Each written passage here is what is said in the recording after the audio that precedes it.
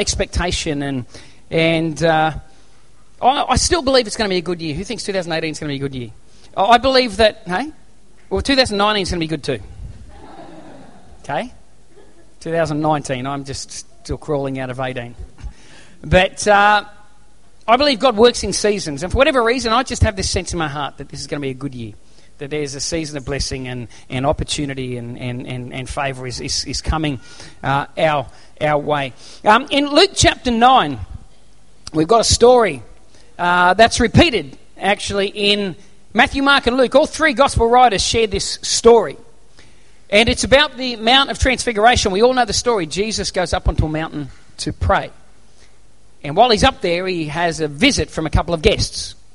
Moses and Elijah appear.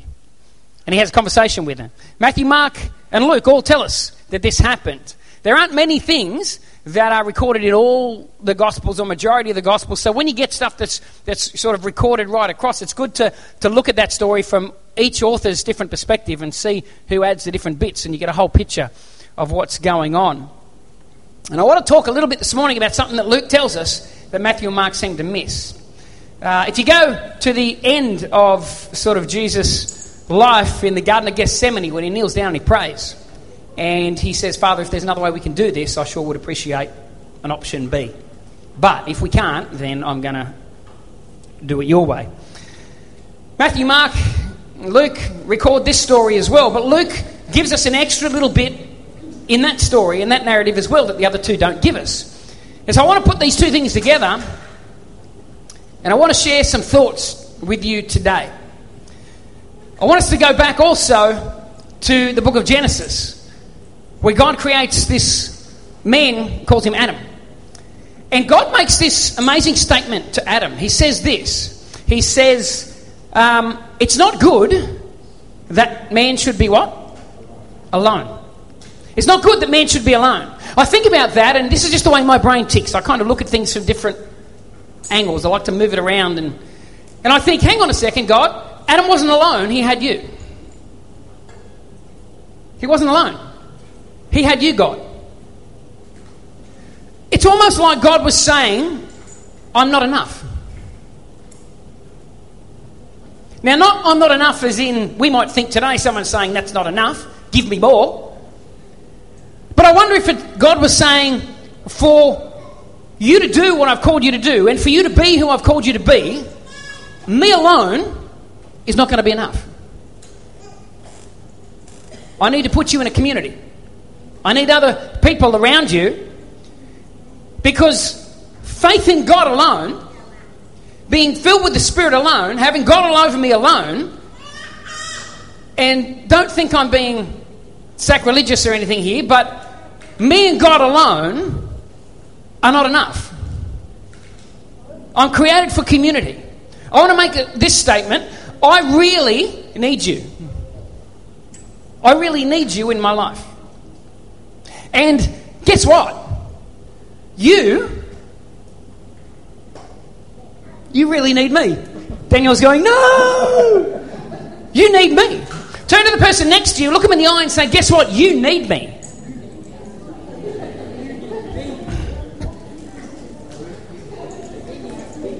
Owen, I said the person next to you was enough. Don't branch around to every individual. We haven't got time and you don't have a microphone, all right? One person was enough. It's almost like God was saying in the beginning that you need more than just me. It's amazing how many people feel like it's just them and God and that's all they need. We don't need other people. And I could stand here and tell you stories, and you could tell me stories of shipwreck after shipwreck of people's lives where they thought they could isolate themselves away from the rest of community and just go after God because God was enough. And yet here's God saying to Adam, I'm not enough for you alone. You need something else. And I don't think he was just talking about a biological thing that a man needs. I don't think that's true, because there are people with gifts upon their life called celibacy. There's a spiritual gift where they can go through their whole life and they don't have those sort of physical sexual temptations. They don't see the need to marry and to settle down in that sort of way that we would say is normal. There's a gift on their life.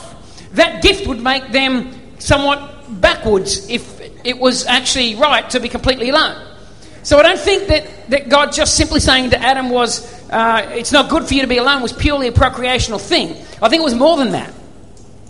And here we have in Luke chapter 9 a story of Jesus on the Mount of Transfiguration. And I'm going to kind of throw a few thoughts out, and then hopefully it'll tie in at the end. I'll just pull a string and it'll all tie in and it will make sense where I'm going to you, as it makes sense to me as I say it. Be frightening some Sunday mornings if you were inside this, I'll tell you. And you could see the road map and everything, and it just happens to land in the right space, which is good. And so Jesus goes up on the mountain, and these two guys come, and they have a chat with him. And here's what it says. Can you wake it up on the screen there for me, Luke? It says, now it came to pass about 8 days after these sayings that he, being Jesus, took Peter, John and James, went up to a mountain to pray. He went up there for a purpose. Specifically, he knew what he was doing. This was not a chance encounter. Now it came to pass that I just read that verse. And then verse 29 said, as he prayed, the appearance of his face was altered, his robe became white and glistening. And behold, two men talked with him, who are Moses and Elijah. So this is kind of funny in one sense, isn't it? Here's two dead people talking to God about death. Isn't that weird? To me, that's kind of strange. Two dead people appear to God and say, I'm going to talk to you. And the only person that records what they talked about is Luke. And Luke says in verse 31, who appeared in glory and spoke of his decease, which he was about to accomplish at Jerusalem. He goes up to a mountain to pray. Moses and Elijah appear to him. Matthew and Mark tell us about the same scenario, but they just say that Moses, Elijah, and Jesus had a conversation. They don't tell us what it's about, but Luke gives us this extra little bit of insight, and he tells us what the conversation was about. And the conversation was about his impending death. It was about what was going to happen down the track for him. How many of you think that Jesus' life was a walk in the park? It was no walk in the park. You know? He was human. The Bible says that he was tempted in every way as we're tempted, yet without sin. Have you read that verse? You can't be tempted if you're 100% purely divine and you have no human inclination. Does that make sense? In order for him to be tempted in every way as I am, he must have been as human as me. Otherwise, there wouldn't be a temptation. Because temptation means that there's a human inclination in you where the devil or your own flesh is trying to get a hook in to drag you in a wrong direction. That's what temptation is. So if he was actually tempted, as the Bible says, then there must have been a lot of humanity about him while he was here. His life was not a walk in the park. The stories are not true. He didn't go into the playground, put his finger on sparrows, and they rose from the dead. It wasn't like that. The Bible also says that he learned obedience through the things he suffered. Anyone ever read that? It says that Jesus learned obedience through things he suffered. So it wasn't like this little baby went, there he is in a womb. He was never tempted from day one, and he was completely obedient. Wouldn't that be awesome? Who's ever had a baby and the minute it was born, it was totally 100% obedient to everything you said? Anyone? Please, there's got to be somebody out there. Even Mary didn't have that privilege. Even Mary didn't get that honour. Jesus was not obedient from the moment he opened his eyes. He went to cry and Mary went, don't you? Little thumbs up in the crib, I get it, Mary, whatever you say. It didn't happen like that. So he was very, very human. And here we have him on the Mount of Transfiguration, and he's in a conversation with Moses and Elijah, and they're talking to him about his death that's coming up. If we fast forward to the Garden of Gethsemane, Matthew, Mark, Luke, even John, they all mention about the garden. Matthew, Mark and Luke have very similar stories. They all mention that he left the disciples, that he went, that he prayed, that he said, Father, if you could take this away, that'd be great. Luke adds one extra thing. He says that he sweated so intensely and profusely about what was coming that his sweat turned into droplets of blood, which is scientifically proven it can happen now. You can get stressed so bad the blood comes out the pores of your skin. So he adds this extra thing. He gives us this extra insight. Jesus didn't just say, look, if there's a second plan, I'd love to take that. That'll be sweet. But if not, I'll do it. Okay. He was sweating drops of blood. He was intensely sweating. He was fearing for the future. It was that what was expected of him was very, very difficult. And he knew it. And he was honest with his Father. This is difficult. This is tough. I don't know if I can do this. So here we've got this guy that in the Garden of Gethsemane is saying to the Father,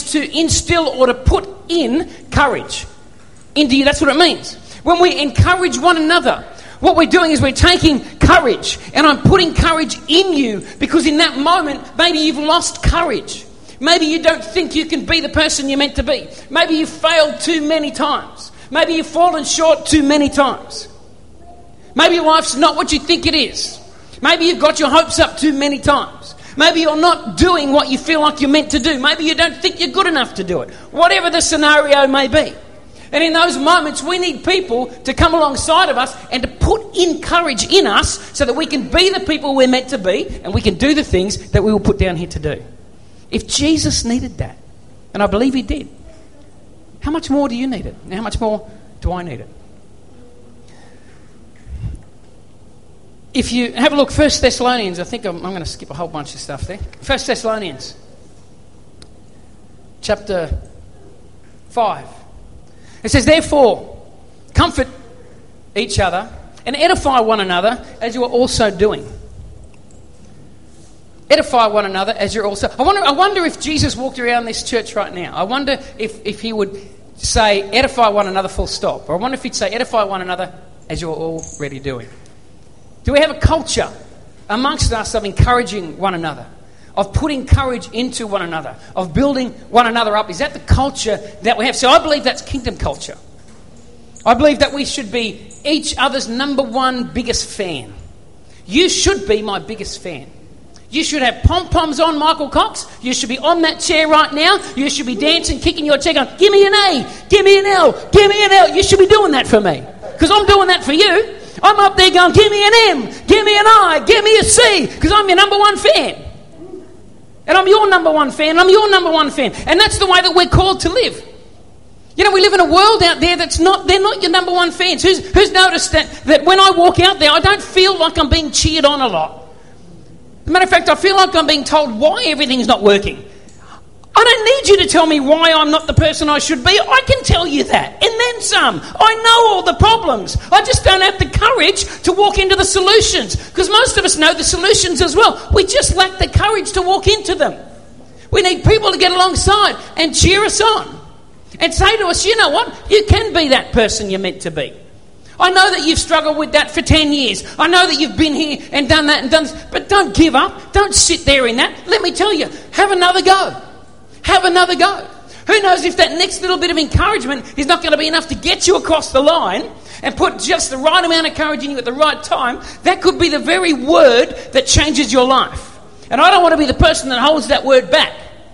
I want to give it. I want to be generous in my encouragement and generous in what I have to say. Hebrews chapter 3, verse 12 to 13. The writer of the Hebrews says, beware, brothers, lest there be in any of you an evil heart of unbelief in departing from the living God. These guys were being pressured and they were losing heart and being discouraged about their faith. But it can be so many other things for us in the year 2019. He says, but exhort one another daily while it's called today. Hang on a second, what day is it now? Would anyone call today? I would. I'd say Sunday is today. Well, encourage one another daily. You know, there's not many things the Bible tells us to do every day. There's not many things that we are told to do daily. But the writer of Hebrews said we need to exhort one another, which means to encourage one another. We need to do it daily. Why? Because we need courage put in us on a daily basis. Courage to stand for Jesus. Courage to do the right thing when you don't want to do it. Courage to be the right person when you don't want to be the right person. Courage to make the right choice when you don't want to make the right choice. We need people to believe in us. We need people to put that in us. It's not good that we stand there alone in the difficulties and the trials of life. I will never be the person I'm meant to be without input from you, without encouragement, without you putting some courage inside of me every now and then and saying, hey, come on, I believe in you. And that's what we do when we encourage. We say to people, like that little train that could. I don't know the whole thing, but you know that little train, I think I can, I think I can. All the other trains, they saw the load and all the other trains said, I can't do that, I can't do that. Anyone know that story? And apparently there's a load, had to go up the hill, and all the big trains were asked and they all said, no, I can't do that, can't do that. This one little train said, I think I can, I think I can, I think I can. Most of us are like all the other trains. I can't do that. I could never be that person. I know what I look like as a husband or a father. I know that's what I want, but I could never be that. I know how successful I want to be in business, and God's gifted me and called me, but I could never be like that. I could never be like that. I know what I dream of doing with but I could never be that person. I know the heights. I could never achieve that. Most of us are the other trains. We're going, I could never do that. I could never do that. I could never do that. We need one another. We need one another. We need people in our life that will come alongside of us in those moments and go, you know what, I believe in you. I think you can. I think you can. I think you can. And put that little bit of courage inside of us and instill that courage inside of us. I went through the Bible and I had a bit of a look at how many times in the Bible significant figures had somebody in their life that came along at the right time and put courage inside of them. David and Jonathan, we all know the story of David. He's anointed king. Samuel comes and says, you're going to be the king. He goes, he beats Goliath, this big giant of a man. He ends up getting some recognition. Saul takes him in, who's the king at the time. He moves into the king's palace. Then all of a sudden Saul gets a bit jealous because everyone's going, David killed his tens of thousands and Saul, you'd kill a couple. So the tide's turning. Everyone's giving praise to David. He's still a young man at this time. And so Saul gets really angry at him, gets resentful, mad. It must have been like walking on eggshells around the palace. One day Saul snaps, picks up a spear and starts throwing spears at him. He's actually trying to kill him.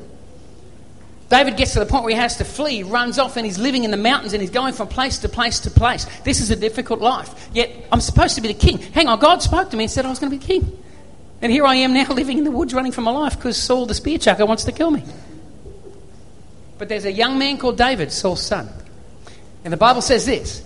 In 1 Samuel 23:16, it says, Then Jonathan, Saul's son, arose and went to David in the woods and strengthened his hand in God. Literally means encouraged him. At a moment where he was maybe thinking of giving up on the dream. maybe he was struggling to see himself as a king. And maybe some of you struggle to see yourself as a son or daughter of God. Maybe you struggle to see yourself as forgiven. Maybe you struggle to see yourself as an overcomer. Maybe you struggle to think greater is he that's in me than he that's in the world. Maybe you struggle with that kind of stuff. And Jonathan comes along, and at the right time, the Bible says he strengthened him, he encouraged him. And it was a bit of a turning point for David. Moses with Joshua, imagine being Joshua. Imagine, that would just be a tough gig. I don't care who you are, you know.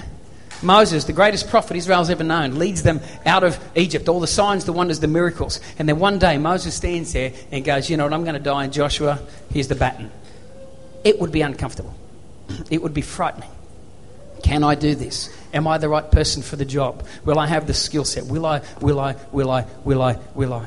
And here's what Moses says to him, Deuteronomy 31, 7 and 8. Then Moses called Joshua, said to him in the sight of all of Israel, I love this, he did it publicly, praised him, talked him up, encouraged him in front of everybody. He says, be strong and of good courage, for you must go with this people to the land which the Lord has sworn to their fathers to give them, and you shall cause them to inherit it. And the Lord, he is the one who goes before you, he will be with you. What an awesome encouragement when someone comes alongside you and goes, you know what, God is with you. God is with you. I don't know what you're facing right now. I don't know what's going on in your life, but I want to say this to you. God thinks you're cool and he's with you. What an encouragement. It puts courage inside you to face whatever it is that you're facing. God is with you. He'll be with you. He will not leave you nor forsake you. Do not fear or be dismayed. What an incredible encouragement. And then Moses disappears and Joshua goes on to do great and wonderful things for God. I wonder why Moses felt the need to encourage him in that way publicly in front of everyone at that time. Maybe he could see that fear was here, courage was lacking. I don't think this guy believes in himself. I don't think he thinks he can do this. But you know what? It's not good for him to be alone. I'm going to get alongside him and I'm going to speak into his life. I'm going to put courage into this man's world. Mordecai and Esther. You all know the story of Esther. Through a series of events, this Jewish girl, she finds herself that's in the courts of the king. And the king says, you know what, basically there's this decree coming, I'm going to wipe out the Jewish people.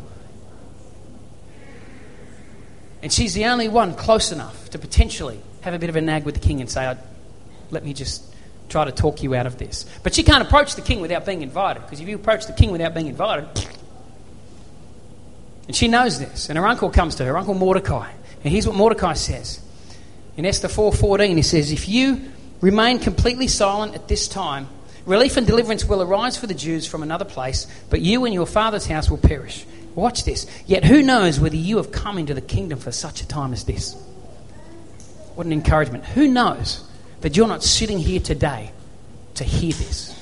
Who knows that you're not born again in 2019 loving Jesus for something that he wants to do here? Who's to say that you're not...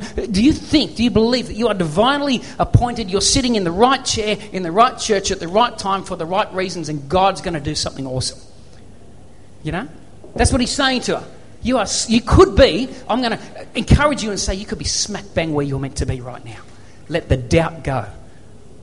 And because of that encouragement, she says, I want everyone to fast and pray for it, because in 3 days I'm going to go straight up to the king and I'm going to have a chat with him. And she puts her life on the line on the basis of this bit of encouragement. Barnabas and Saul. That's the classic encourager, isn't it, when we think about Barnabas? Matter of fact, in Acts chapter 4, did you know his name's not Barnabas?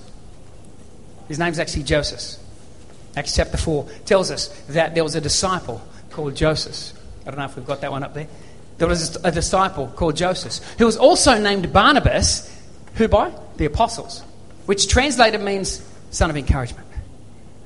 Whatever Barnabas' world looked like before we ever encounter him in the Bible, he must have been encouraging people some way, some form, because by the time we meet him, he's already got the nickname Barnabas. That's his nickname. What's your nickname? Bluey? Catalogue? Ruffy? Captain? This was his nickname, son of encouragement. And we got this dude called Saul who's breathing out murderous threats, hates the church, hates Christians, is killing people. And Saul, on the road to this town called Damascus, has a vision, sees God, is radically transformed. So much so that he starts preaching and telling people, you know what? This group of people, these Christians I was persecuting, they're on the money. They actually know something I didn't know. But now I know it. Jesus is the one we've been waiting for.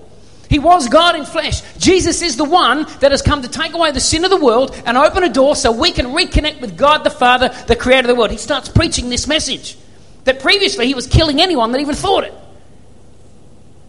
Word gets back to the church leaders in Jerusalem, and guess what? Rightly so. They're scared. Who wouldn't be? I'd be thinking, this is a setup. We're going to open our doors, take you to the leadership of the church, and you're going to look around and you're going to... numbers and phone and email addresses, you're going to get it all, you're going to start spying. We're gone. So the Bible actually says that they were scared. They were afraid of him. But Barnabas went and found him. He said, come with me. I believe in you. Come with me. And Barnabas took him in and introduced him. I can imagine being in that room as Barnabas walked in and goes, guys, don't panic. Sit down. Grab a coffee.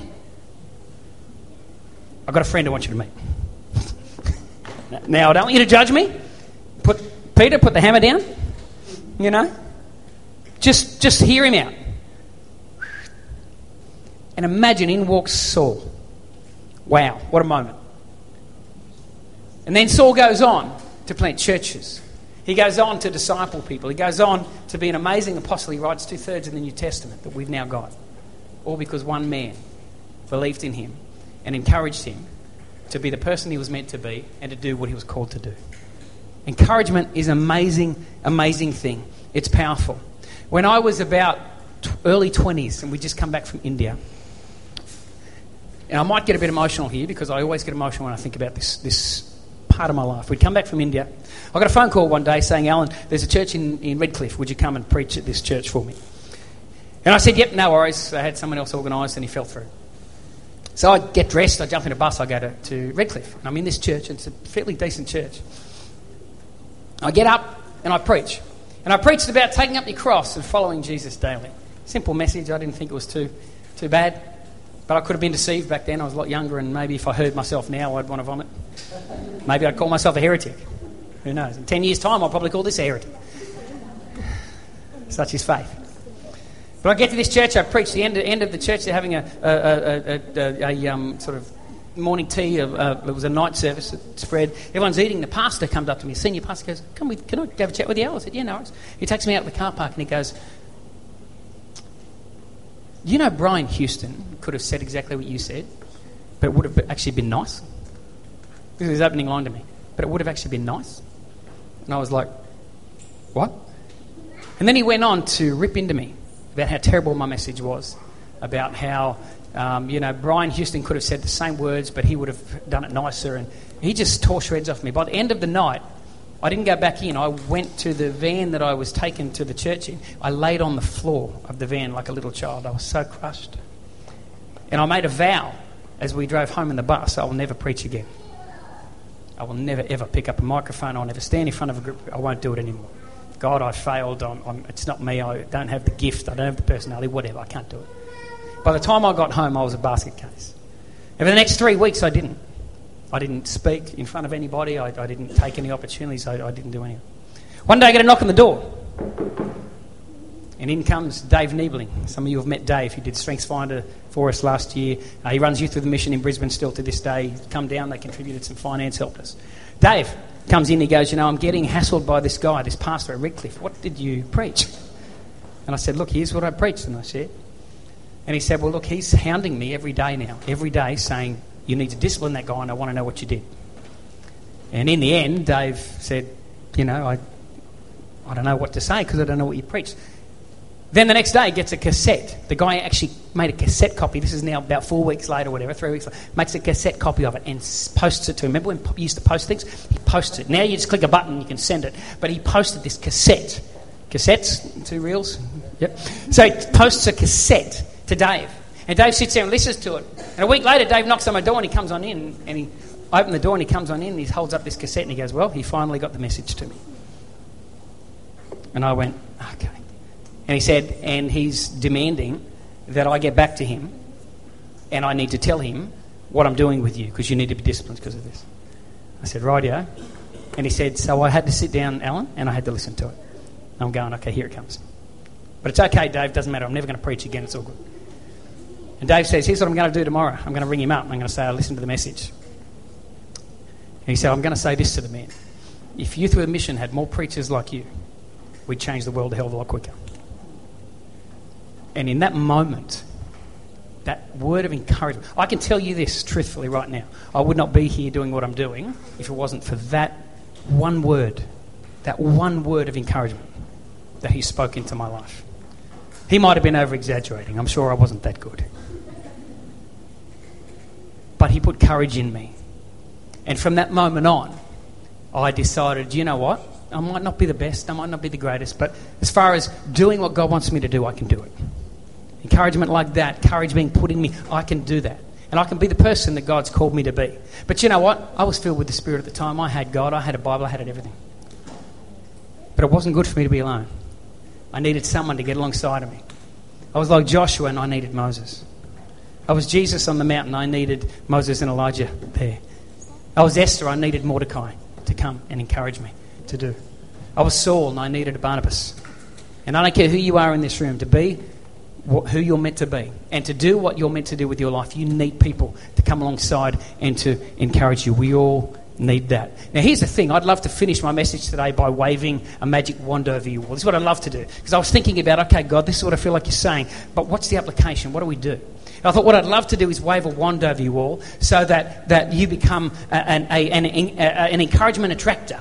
So everybody just looks at you and goes, wow, I'm so attracted, I have to encourage you. And they come to you like moths to a flame, and by the end of church here, everyone's just getting in groups, you're all encouraged. I'd love that. But here's the thing, I can't make anybody else do that for you. But I am a big believer that you reap what you sow in life. And I am a big believer that it doesn't matter what sort of personality you have, the gift of encouragement is available to any average Joe.